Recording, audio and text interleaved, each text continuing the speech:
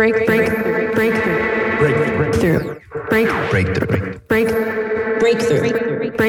You are now listening to Breakthrough News.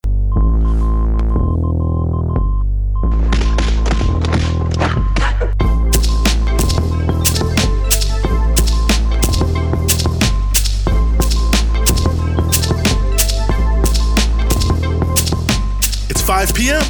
You're listening to Breakthrough News, and this is the Punch Out. We're following the news all day so you don't have to, giving you everything you need to know about what's in the headlines and what should be. And yes, we are back with you here on the Punch Out, 7th of March, 2022. Very happy to be back with you here on the show. And we got plenty for you here on the show, as we always do. We're going to be giving you yet another story about the poison in your water if you live in the United States. We're going to be talking about repression going on in Eastern Europe against various political movements. But before we get to either of those two very important stories, we want to start with the ongoing struggle in Sudan.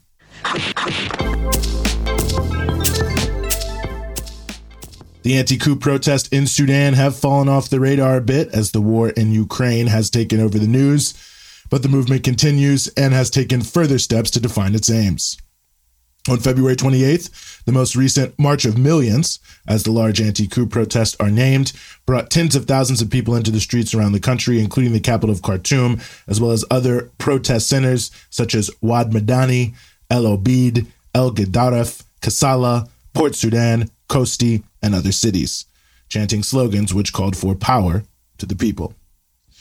2 people were unfortunately killed during these protests, and 210 protesters were injured, at least 27 by gunshot wounds. As is becoming normal, authorities are using live rounds, including from anti-aircraft weapons, tear gas, beatings, water cannons, and the like, basically anything they can get their hands on, it seems, to disperse the protest, as well as conducting mass arrests of protest leaders, who, according to widespread reports, are then subject to torture. As the news organization People's Dispatch notes, quote, the total number of protesters killed by security forces since the coup has now reached 85. Of the more than 3,200 protesters injured, over 500 are still undergoing treatment. According to the latest data compiled by Hadreen organization, 26 have lost their limbs or other organs, and 7 have been paralyzed, end quote. Demonstrations have been continuing since the 28th in a smaller way in various parts of the country, including frequent night marches in Port Sudan and ongoing protests in the northern part of the country where resistance committees, the grassroots backbone of the anti-coup struggle, are continuing to block major roadways between Sudan and Egypt to protest austerity measures and demand a more just redistribution of the wealth created in the country. This week, we'll also see demonstrations focused around International Women's Day, March 8th, highlighting the key role Sudanese women have been playing during the anti-coup uprising. True to form, the coup regime is continuing to deepen the neoliberal measures that endeared them to the IMF and Western powers in the first place, seeking massive increases in taxes on small traders and various goods and services that will hit poor and working people the hardest, while people are also suffering from soaring prices of fuel and food that far outstrip government aid designed to blunt the impact. The coup government had also tried to massively increase hospital admission fees, but was forced to backtrack after mass outrage. The geopolitics surrounding events in Sudan are also continuing apace and have intersected with the war in Ukraine. Just a few days ago, leaders of the coup regime traveled to Moscow and pledged 100% support for Russia and backed the invasion of Ukraine. This isn't terribly surprising because the coup regime has become increasingly isolated and is clearly seeking support from wherever it can get it. The coup regime also has revived talks around allowing a Russian naval base on Sudan's Red Sea coast in the same vein. This does not, however, represent a sign that the West and their Gulf allies, who have a group called the quote-unquote Friends of Sudan, are somehow friendly to the anti-coup protest movement, despite the fact that they are rhetorically trying to pretend as if they support it. And to understand that, we really have to understand their sleight of hand. The Friends of Sudan want to return to the transitional arrangement with the military in the lead and a fig leaf of civilian participation that existed from late 2019 until the coup last year. They want to make things look as if they're democratic. But this model has been totally rejected by the protest movement, who wants no role for the military at all, and has noted that these fig leaves of democracy, the so-called civilian cabinet, is really just a way to hide the true nature of the military being in control. The West, however, wants the coup forces to remain in the center of things, however, because they are guarantors for the critical elements in terms of Sudan's future in the eyes of the West. That is, the IMF-instigated austerity, the ongoing participation of Sudanese troops in the Saudi-UAE war in Yemen, and the normalization of relations with Israel. So the so-called Friends of Sudan are trying to throw sand in the eyes of the world about their support for quote-unquote democracy while working to engineer a result that will short-circuit the protest movement fighting for democracy. Clearly, the coup government, which doesn't want to give an inch, is looking to use Russia as a leverage point with the West, essentially raising the threat that they may abandon some key pillars of the pro-Western orientation they've adopted if the U.S. and others don't ease up on demands that they offer something, even just a fig leaf, to the movement.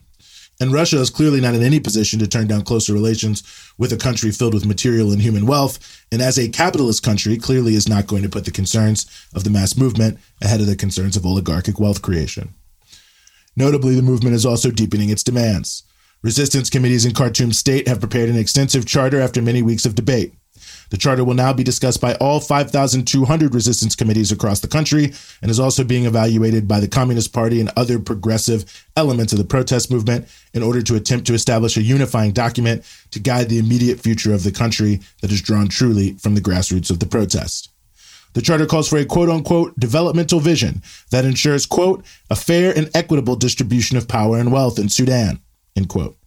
It includes calls to make healthcare and education free and a social right.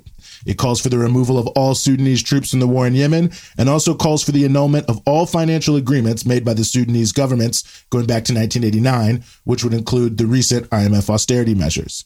It proposes a multi-tier, all-civilian transitional government headed by a prime minister and a transitional legislative council made up of, quote, all active revolutionary forces in urban and rural areas, end quote.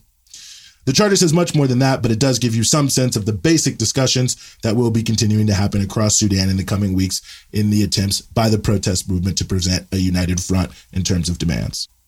The struggle then continues in Sudan as the broad masses of people are struggling for a more just future against the reconstituted old guard who hopes to sell out to imperialism and crush any semblance of popular rule.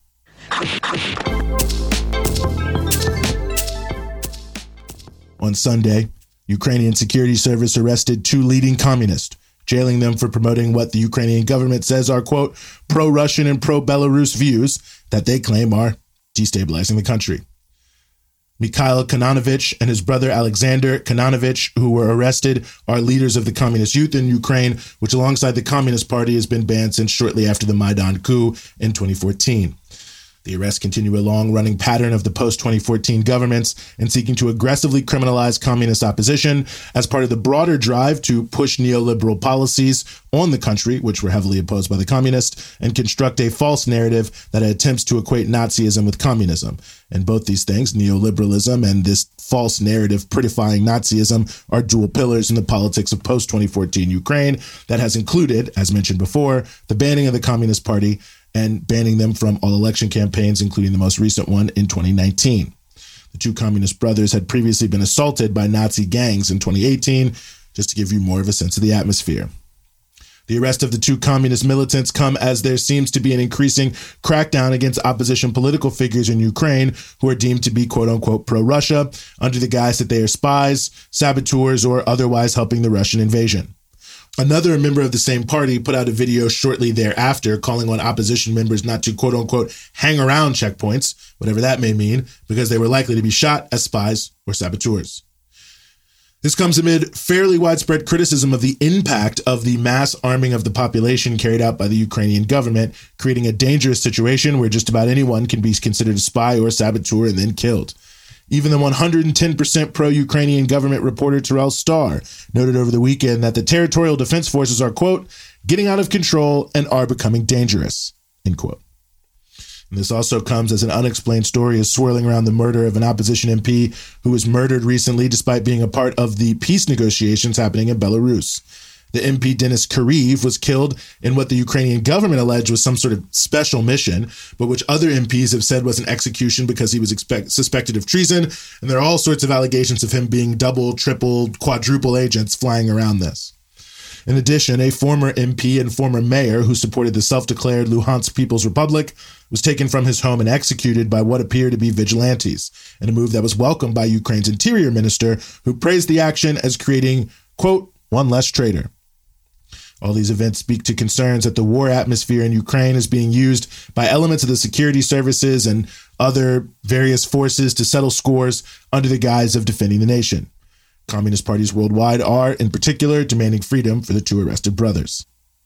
And on a related note, there are reports that over the weekend, 4,500 people were arrested in Russia for taking part in anti-war protests, bringing the total number of anti-war protesters arrested to 13,000, according to at least some estimates. Clearly, the anti-war movement is fairly robust in Russia, and a not insignificant number of public figures have opposed the war, including 3 Communist Party MPs who had supported the recognition of the 2 self-declared People's Republics, and also prominent leftists affiliated with the Left Front, along with the liberal pro-Western opposition associated with Alexei Navalny. On the other hand, Russia's large Communist Party, the unquestioned largest opposition party in the country and a strong voice against neoliberal policies there, is steadfast in its support for the war, and other communist groups like the Russian Communist Workers' Party that are significant are expressing some level of ambivalence, not quite in the anti-war camp or the camp of pro-war communists represented by Russia's Communist Party. Polling is a bit of a wild card here, but from what's out there, it seems fair to say that somewhere from 43% to 75% of people are supportive of the war. It's a pretty wide range there, obviously, but accurate polling is not that available. My anecdotal take, for whatever that's worth, is that around half the country supporting the war seems to be a very fair estimate, but beyond that, don't want to speculate. Regardless, the war continues to roll on without any real break in the fighting scene is very likely in the near future, although talks between Ukraine and Russia are ongoing and may change venue from Belarus to Turkey later this week as more nations seek to intervene as mediators.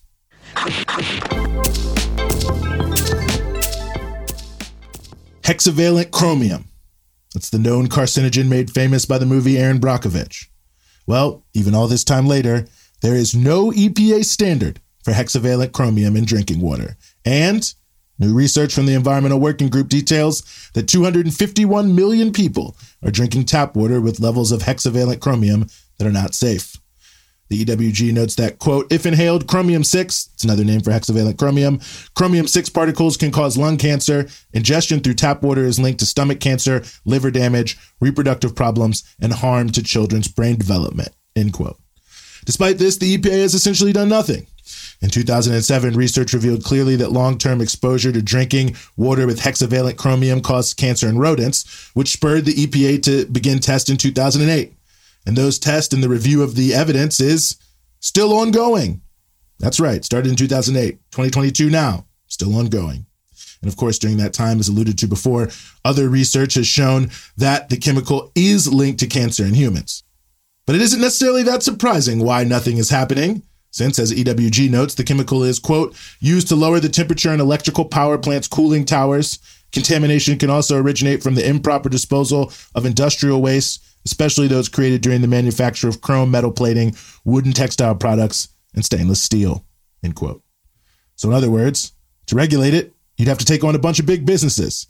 So instead, the government just prefers you get cancer. Just another great example of where priorities lie in capitalist America.